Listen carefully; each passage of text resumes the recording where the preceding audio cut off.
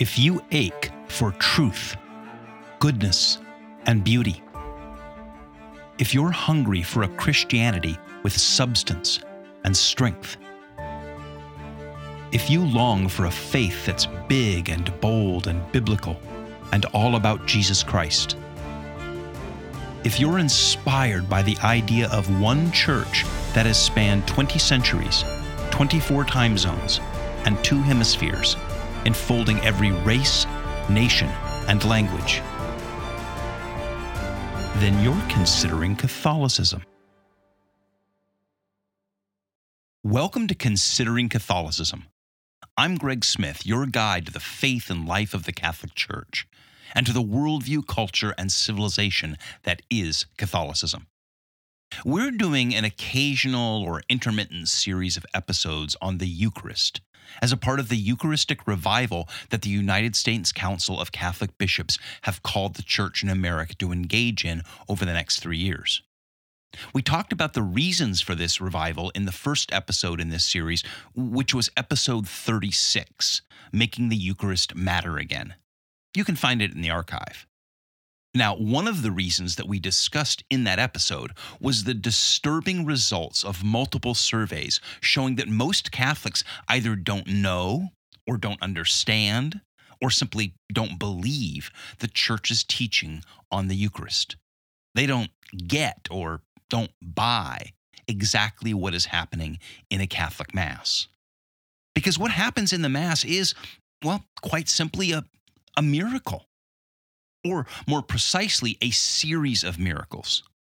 So, if you're sitting in Mass and don't really grasp what's going on, then you're witnessing a miracle without knowing it. You're missing out on the wonder, the joy, the humbling awe that you ought to be able to experience. So, over the next 4 episodes, we're going to drill down pretty deep to try to explain the miracle or miracles of the Mass and the Eucharist with as much precision as we can. And by we, I mean Cory and I. Now, regular listeners of the podcast have come to know Cory. He serves as the Director of Communications and Family Ministries at the Lakeshore Academy for the New Evangelization, and he and I host the Book Club episodes here on the podcast. Today, we're talking about how the Mass, the whole thing in its entirety, including the Eucharist, is nothing short of a miracle. To explain why, we had a discussion about metaphysics. Now, that's not a word most of us encounter in ordinary life, and if we did, it may have been in some Looney Tunes, New Agey context. But metaphysics is a legitimate field with an esteemed pedigree in Catholic history. In fact, fundamental Christian doctrines in Catholic theology would never have been articulated without the categories and language of metaphysics by doctors of the Church like St. Augustine or St. Anselm or St. Thomas Aquinas.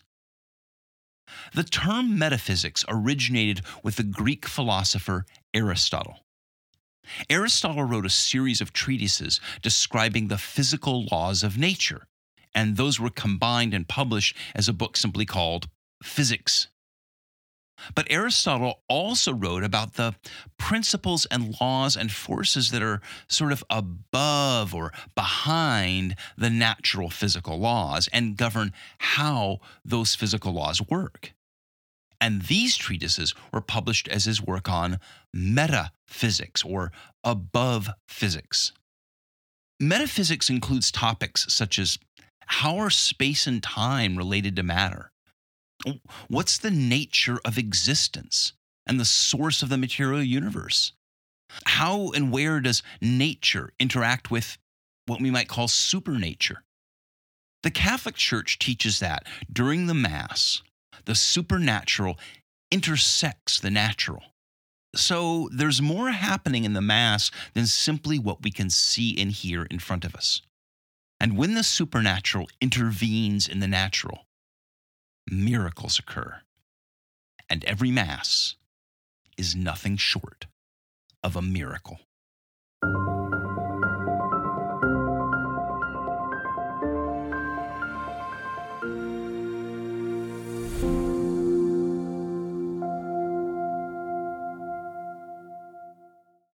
So, Cory, let's consider two different events that might both be held at church or at a church. Okay. The first is a church picnic, or let's make it like a church choir concert. All right. Okay. So the people from the church gather, somebody opens with a prayer, the choir sings, the pastor says a few inspiring words. Maybe there's a special collection for a local charity or something like that. And then everyone sticks around afterwards for pie, refreshments. Okay. The second event would be a Catholic Mass, Right. okay, celebration of the Mass. The same people gather, but the liturgy of the Word and the liturgy of the Eucharist are celebrated. And then afterwards, the people stick around for donuts. Mhm. So in some sense, these events share a lot of similarities, Right. but some important differences, right? Yeah. So the question is how, and maybe even more importantly, why are those two events different? Yeah, I think it's a good question because from an outside perspective, you can't necessarily perceive what it is. I'm thinking about just my Protestant background. If you had those two events at a Protestant church, most people wouldn't consider them to be all that different. You have prayer, you have singing. Those are what you have on Sunday anyways. Right. I mean, I think for certain kinds of Protestants, certainly for secularists, they see no difference. Right. As a secularist, you'd see no difference between those two events.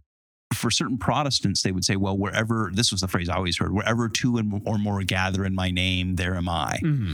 And they might make a differentiation depending on the flavor of Protestant as to whether there was the preaching of the word and whether there was some sort of sacrament occasionally celebrated like baptism or whatever. But I'm not sure that Protestants would distinguish. So, for example, if you go to a Protestant Bible conference or something like that, or retreat, where there's a lot of people gathered and there's a lot of preaching and some singing and some prayers, that's not materially different than the Sunday worship service. Mm-hmm. So let's kind of drill down on this. What exactly is going on there different? Because it's clear that a Catholic Mass is a different thing, a very different thing. Mm-hmm. I think the easy way out would be to say that they're different in purpose or content or effect. Obviously, the choir concert and the Mass having different intentions. Yeah, or make just a distinction based on sort of genre. Like, obviously, the Mass has a long history. It has a certain form. The choir concert doesn't necessarily have that. Right. I mean, you could also say, well, one is the liturgy, but that doesn't really tell you a lot because one is liturgical and one isn't. Mm-hmm. And that would be a sort of shorthand way of saying it's because it's liturgical, but what does that mean? Mm-hmm. Or you could say that one of them is sacred because it's dedicated or set aside for a more holy purpose, but that's all kind of a tautology, right? I mean, it's just a circular statement of redundancy because holy means sacred. So what simply saying that the Mass is holy and the choir concert isn't begs the question: what is holy? What makes it holy? What makes it sacred? Yeah. Right. So what do you think? I mean, are they essentially different? Are they different in their nature? Are they, fancy word, are they ontologically different? Yeah, absolutely. I do. And I think it has to do with that phrase, sacred or holy, that you have something beyond the ordinary that is happening, that this event is ontologically, we might say, different, that it's essentially something different. And that has to do with the sacrament that is being celebrated there with the Eucharist. Yeah, it is, in your words, it's extraordinary or extraordinary. But again, that still begs the question, why? What about it makes it extraordinary? Mm-hmm. Yeah, and that would be the action of what God is doing in that case. And it's not, of course, that God isn't present at the choir concert or everywhere, because of course he is. But he's doing a particular kind of thing at the Mass when the sacrament is being celebrated. He's encountering us in a particular way, and we can go into the specifics of that.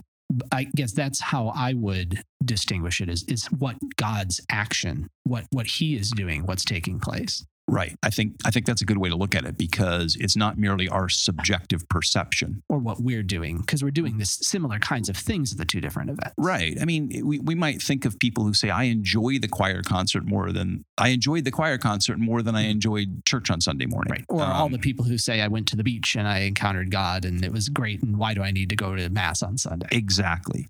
I like your word. I mean, part of it is an encounter. And I think part of it is an objective encounter. Mm-hmm. So if we go back in Scripture and we think of cases where there's an encounter with God.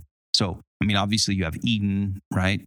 Where there's this kind of perfect encounter with God, Mm-hmm. right? This sort of perfect communion intersection. God comes into the garden and dwells with them in the day and, heat of the day and whatnot.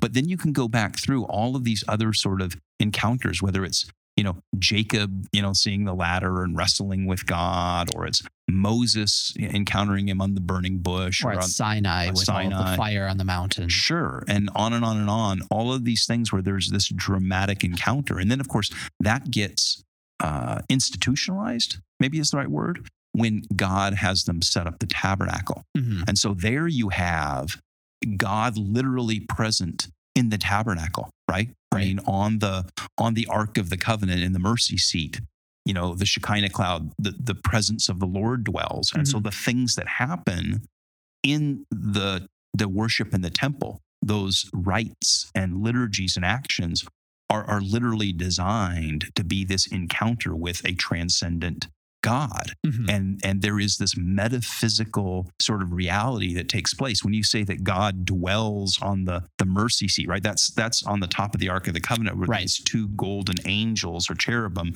and they're facing each other with their wings. And the top of that was called the mercy seat, and that the Lord, in a sense, dwells or lives on that. Well, that's a metaphysical kind of statement, right? I mean, it's not something that you can measure or verify with instruments. Right. But it's real.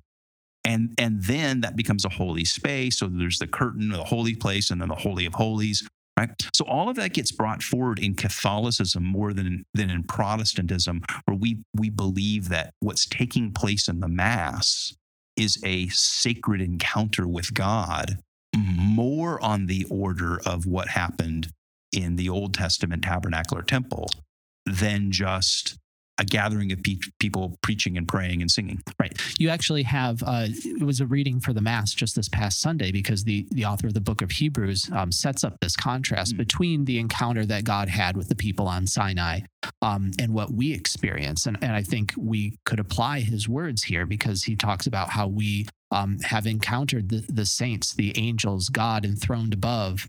And then we have imagery, say, in the book of Revelation about the sacrifice of the Lamb, that all of these are active and present in the Holy of Holies in the Catholic Church. And that is in the church building, in the sacrifice of the Mass, in the Eucharist. Right. So a lot of this has to do, this episode, we're calling it Metaphysics and the Mass. And in the setup to this episode, I kind of explained where the term metaphysics comes from and what it means. But let's think about the Mass in terms of a metaphysical event, right? And I know that that's not how most people think about it, but it really is what's going on. Right. So metaphysics deals with things like, these are the kinds of things that sort of the field of metaphysics investigates. One of the things is, what is something?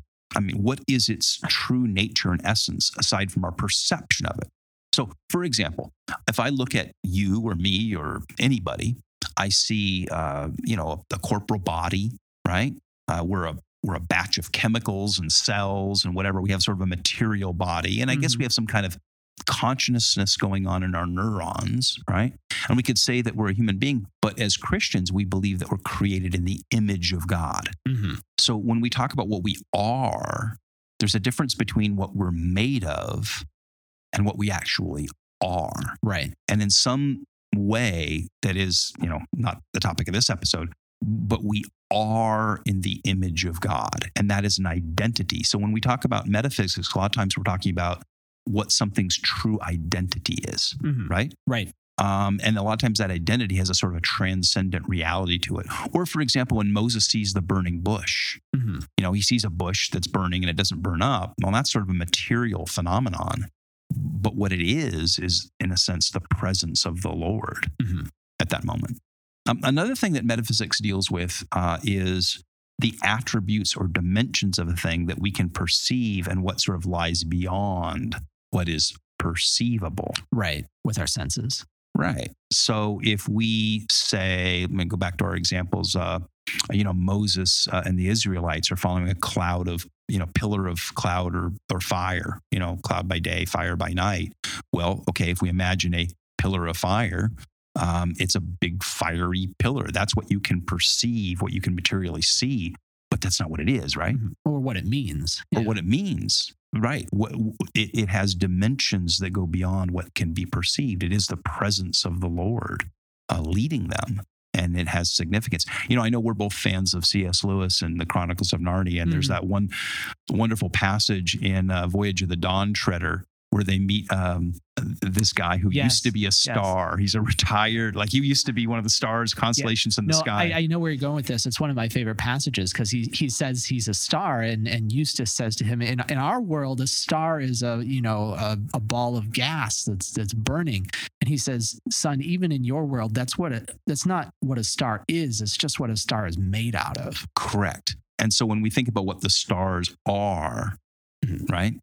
They're balls of flaming gas, but they might be more, in the same way that we are not just a batch of chemicals, held together with some electrical, impulses running through our neurons, right?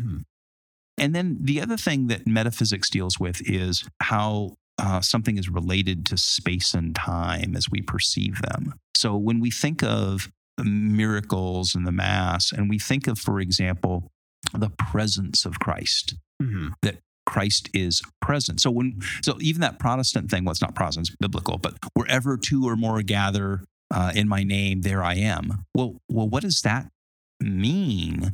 How can Jesus be in multiple places throughout time and space at one time? And are there different types of presence? Yeah, there are different types of presence. And so how space and time interacts, how can we, in a sense, be the church in which we are all one, members of a body, but that body is spread out through space and time. And this really becomes a metaphysical question, right? So here's some examples, of that. And then we're going to apply this all to the Mass in a minute. We're just sort of winding up the pitch here. But so, for example, what does it mean to be eternal? So for something to be eternal, for God to be eternal, or for there to be eternal truth, or Christ to be eternal, or heaven to be eternal, or whatever, does it mean that it exists in time? It just never has an end? It just sort of lasts forever? Or does it mean, in a sense, it's sort of outside time? Right. It is measurable within time. And when we talk about eternal things, as we're going to talk about in a moment when we apply this to the Mass, we can talk about, things that, in a sense, don't just last forever. The word forever really isn't relevant. Right. They just things that that exist, kind of as God at the burning bush revealed himself. I am. Right. Exactly. I am that I am. Another thing is how things intersect with the perceived world. So the case here would be this classic example used in this field, which is the example of flatland. Yes. You want to tell us about flatland? Sure. So it's a conceptual or a hypothetical place that's two-dimensional. So it's not like our three-dimensional world. Everything is flat. So think of a piece of paper stretched infinitely like a plane. And imagine that there are somehow beings, I don't know if they're stick figures or what, that live in flatland. If they were to encounter something three-dimensional, if a pencil or a finger or something were to touch flatland. Yeah. So we take this. Imagine that flatland is a piece of paper that is infinitely thin. Right. And extends infinitely in all directions. Right. And then you take a pencil or anything, an apple, anything, and you punch it through that, so that the people in flatland, what do they see? Well, the idea is that they wouldn't have a way to fully comprehend what that is. It wouldn't fit any of their categories. It contain information in a dimension outside of their experience. So if I'm a flat being, I'm kind of going along in flatland, and I just come against a wall. It's like I bump into something that feels like a wall. And so I decide to go to the right and kind of follow this wall. And it kind of just keeps curving around and round and round and round. And it brings me back to where I started. Right. But I don't have a sense that thing extends up and down. Right. Right. I don't know what the only sense that I can have it is that limited sense that where it's intersected my world. Right. Right. Exactly. So you can understand it in the categories that you have, but not in ones that you don't understand and that are outside of your experience. Right. Now, this leads us to another example, I think, of metaphysics applied to Catholicism or Christianity, and that is angelic appearance, the appearances of angels or theophanies or manifestations of angels or God. Right. So what exactly happens when we see an angel? Right? It's kind of a weird thing. So the word angel in the original language means messenger. Right. So a messenger comes from God. Now, at that moment, what exactly is going on there? Does the messenger assume a material form? So at that moment, like Flatland or whatever, this seraphim or cherubim or archangel or whatever, when Gabriel appears to Mary, does he, in a sense, kind of incarnate a temporary physical body? Right. That he uses for a moment and then it disappears, it dissipates? Or is it like a spiritual manifestation? Or is it more that we perceive, that we're allowed to perceive that being, even if it doesn't have a sort of a material or presence? I mean, you know where I'm going with this? Yeah. I mean, and all of these have been theories that have been proposed. There's the theory that maybe they're just affecting our minds in some way or our brains so that we can perceive something, even though we can't, perceive the totality of what that angel is, or of course what God is. But where this intersects with that Flatland analogy is the idea that maybe when an angel appears or when God reveals himself in some way, they are a reality that transcends our categories of our four-dimensional, space and time. And so when they reveal themselves, we perceive what makes sense to us based on how we're able to perceive reality without understanding, what goes above and below and what is in all the other categories. However, infinite dimensions of Right. God, one. So, for example, do angels have wings? Now, it's interesting because there's a couple of visions that, for example, in Revelation, John has this vision of the throne room of God, and these sort of archangels, high angelic beings have sort of wings that they put on them. But when it says, and the angel Gabriel shows up to Mary, it doesn't say that he has like bird wings. Right. It never mentions wings. And yet a lot of times people associate angels with wings because they are able to fly between us and God. At least that's our perception, that they're having to fly between us and God. But when we think about Flatland, maybe not. Maybe they're just always in the presence of the Lord, and we're just able to, in a sense, encounter that or see that in some way for a moment. And the wings make sense as a symbol. And maybe when something from a higher reality encounters us, symbolism is the only, that's the dimension in our reality that we can understand it. The wings make sense in that way. But I think Christ's own words when he's talking about the little ones and their angels are always before the presence of God. Right. But of course, those angels are also watching over, their charges, their human charges.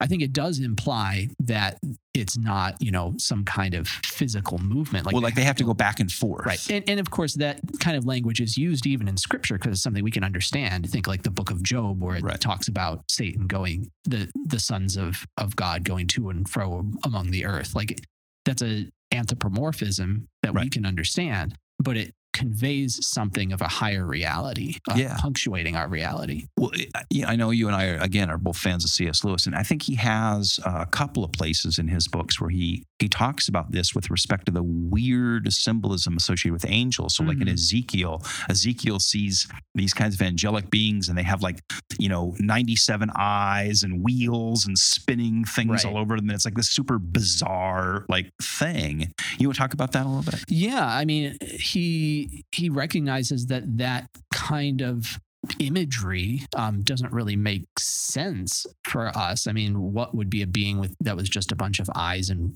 wheels? But maybe it's conveying something about the nature of this being that is visiting us, that is just translated into symbols in our reality because it's transcendent. We can't understand what it is. See, I think there's two ways to think of that. I think the one is to think of them as symbols. The other way to think of them is back to our Flatland example, is that this complex being, multidimensional being with all these aspects to its reality that we can't quite grasp, intersects us. And like the people in Flatland only seeing the pencil as basically a wall that they can walk around. Right. That we're just seeing some part of that angelic being. without seeing the full context. Sure. So we're seeing the part of it that we can see, not the fullness of it, because we can't see the fullness of it. So I know this is getting super speculative, and the listeners are like, "Oh gosh, thank you for staying with us, listeners." Yes, thank you for staying with us. But we're trying to set the stage because, I think our contention is that when we're looking at the Catholic Mass, and we started with the difference between the church picnic and the Mass or whatever, or the Bible conference and the Mass, is that something like this is happening in the Mass. Mm-hmm. There's an intersection. In a sense, time, space, dimensions are sort of punched through, and we are encountering things that take place at metaphysical levels of time and space and reality that we can only sort of see shadows and hints, and we can only see small parts of it that become sort of materially visible to us for 60 minutes during the Mass. But all of those things, like Flatland, the pencil going through Flatland, are aspects of something much bigger and more important that's going on in the Mass, right? Right. Yeah, absolutely. So let's apply those to the Mass in three ways. First of all, let's ask this question. What is the true nature or essence of the Mass? I mean, aside from our perception of it. Yeah. So I alluded earlier to the book of Revelation, where it's talking about the Lamb in heaven being sacrificed. And I think that is the essence of the Mass, is that it's a participation in Christ's sacrifice, his eternal self-offering of the Son to the Father.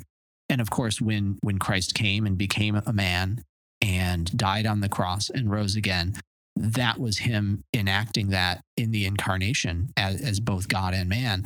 But this is also an eternal reality. This is part of the nature of God, that the Son offers himself to the Father. And just as, or in a similar way to how that's enacted in the crucifixion, it's presented to us in a real way, not in just a memorial way in the Mass, that we experience this, that it is present to us. This eternal reality punches through, as we talked about with Flatland. It is present, and we're able to perceive it in certain ways, but not in its totality. Right. I mean, so what's happening there, like, okay, Revelation chapter 5, John goes into the throne room of God.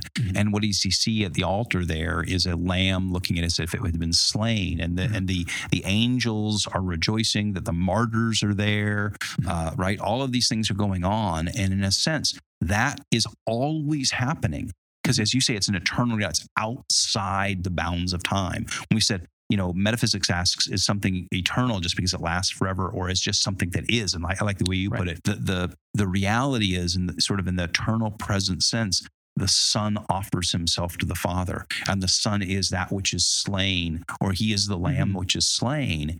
And when we participate in the Mass, all of those choirs of angels, the martyrs, the 24 elders that represent the Old and New Testaments, all these things are all there. And so we may walk into Saint such and such corner parish, right? And see Father Dudley, getting up there and doing it. And we're sitting next to, Frank and Susan or whatever. And it all looks very ordinary, but we're like the Flatland people that are sort of bumping into this eternal reality that has intersected us for the 60 minutes. Right, absolutely. And I think that that's something that can really invigorate our sense of the Mass, because as you say, it can seem so pedestrian and so ordinary. But if we have even just the slightest inkling that this is an extraordinary eternal reality that we are privileged to participate in, I think it really enhances it infinitely. Well, I mean, in that sense, the Mass itself is a miracle. Like in its totality, the Mass is a miracle in the sense that of a miracle being not a suspension, but sort of an intervention. An intervention or alteration of the material laws of the universe. And so the Mass is this intervention in which eternal realities puncture our material world. You've heard me say before that the sacraments, in a sense, are like where God punches a hole in space-time, and eternity sort of like shines through at that moment. And so the very act of the Mass, as they say, no matter how pedestrian, how ordinary it is, whatever, is a miraculous encounter with God. It becomes a sacred moment. That's what makes it sacred. is it is that miraculous encounter. And there's things that are taking place in it, right? So when we talk about dimensions of the Mass, you come into the Mass, right? And from the beginning, the priest comes in and he begins acting in the person of Christ. Right. We'll talk more about that in another episode. But in that moment, you have Father Dudley with his limp and his, whatever, and his acid reflux and his, balding head and whatever it is. He's a frail human being. But in that moment, he is acting as a priest in the person of Christ. Mm-hmm. That is a miracle, a metaphysical miracle. Right. And it's God doing it, which is essential to the definition of a miracle. It's Correct. Not like we somehow, through our efforts, gin up enough right.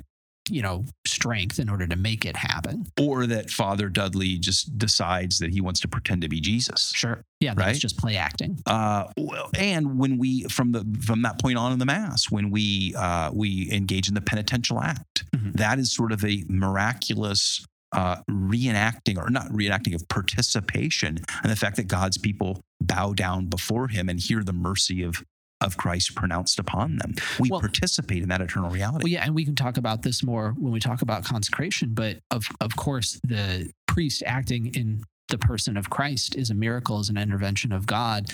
He's acting in the person of Christ, the head, and we are the members of the body. And that is a way that God is working as well in the Mass. Well, and I think that leads me to the other thing that I think is so miraculous about the Mass is when we talk about suspension of space and time, or not suspension, but transcending space and time. We realize that when we are participating in the Mass, we're participating in that Mass with all Christians or all Catholics everywhere, past, present, and future. Mm-hmm. And that's tremendous, right? So you were talking earlier about that passage where it says, "You not come to Mount Sinai with the thunder and things, with the eternal mountain of God, with legions of angels and all the people of God that saints are here, in glory, all saints in glory participating." And in that Mass, Father Dudley, the balding, priest, and the guy in the next pew snoring, and the kid who's screeching and playing with the car keys, and all of the distractions and everything else that's going on.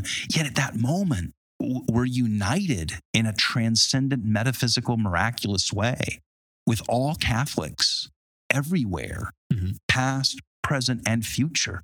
And that is a miracle. Absolutely. So we're going to pick this up because our contention here is that the metaphysics of the Mass mean that all Masses are a miracle, or the entire Mass is a miracle. But we're going to drill down in our next couple of conversations on some very distinct or discrete miracles, sort of sub-miracles that occur mm-hmm. in the Mass. So stick with us for that. Yes.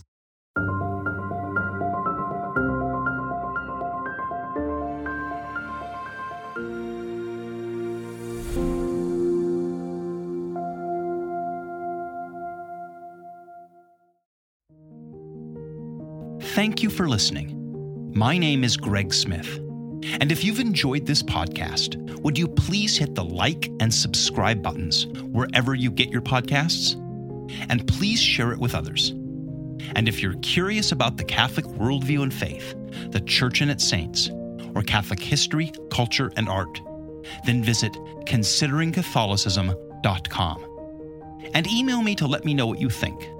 Greg@consideringcatholicism.com.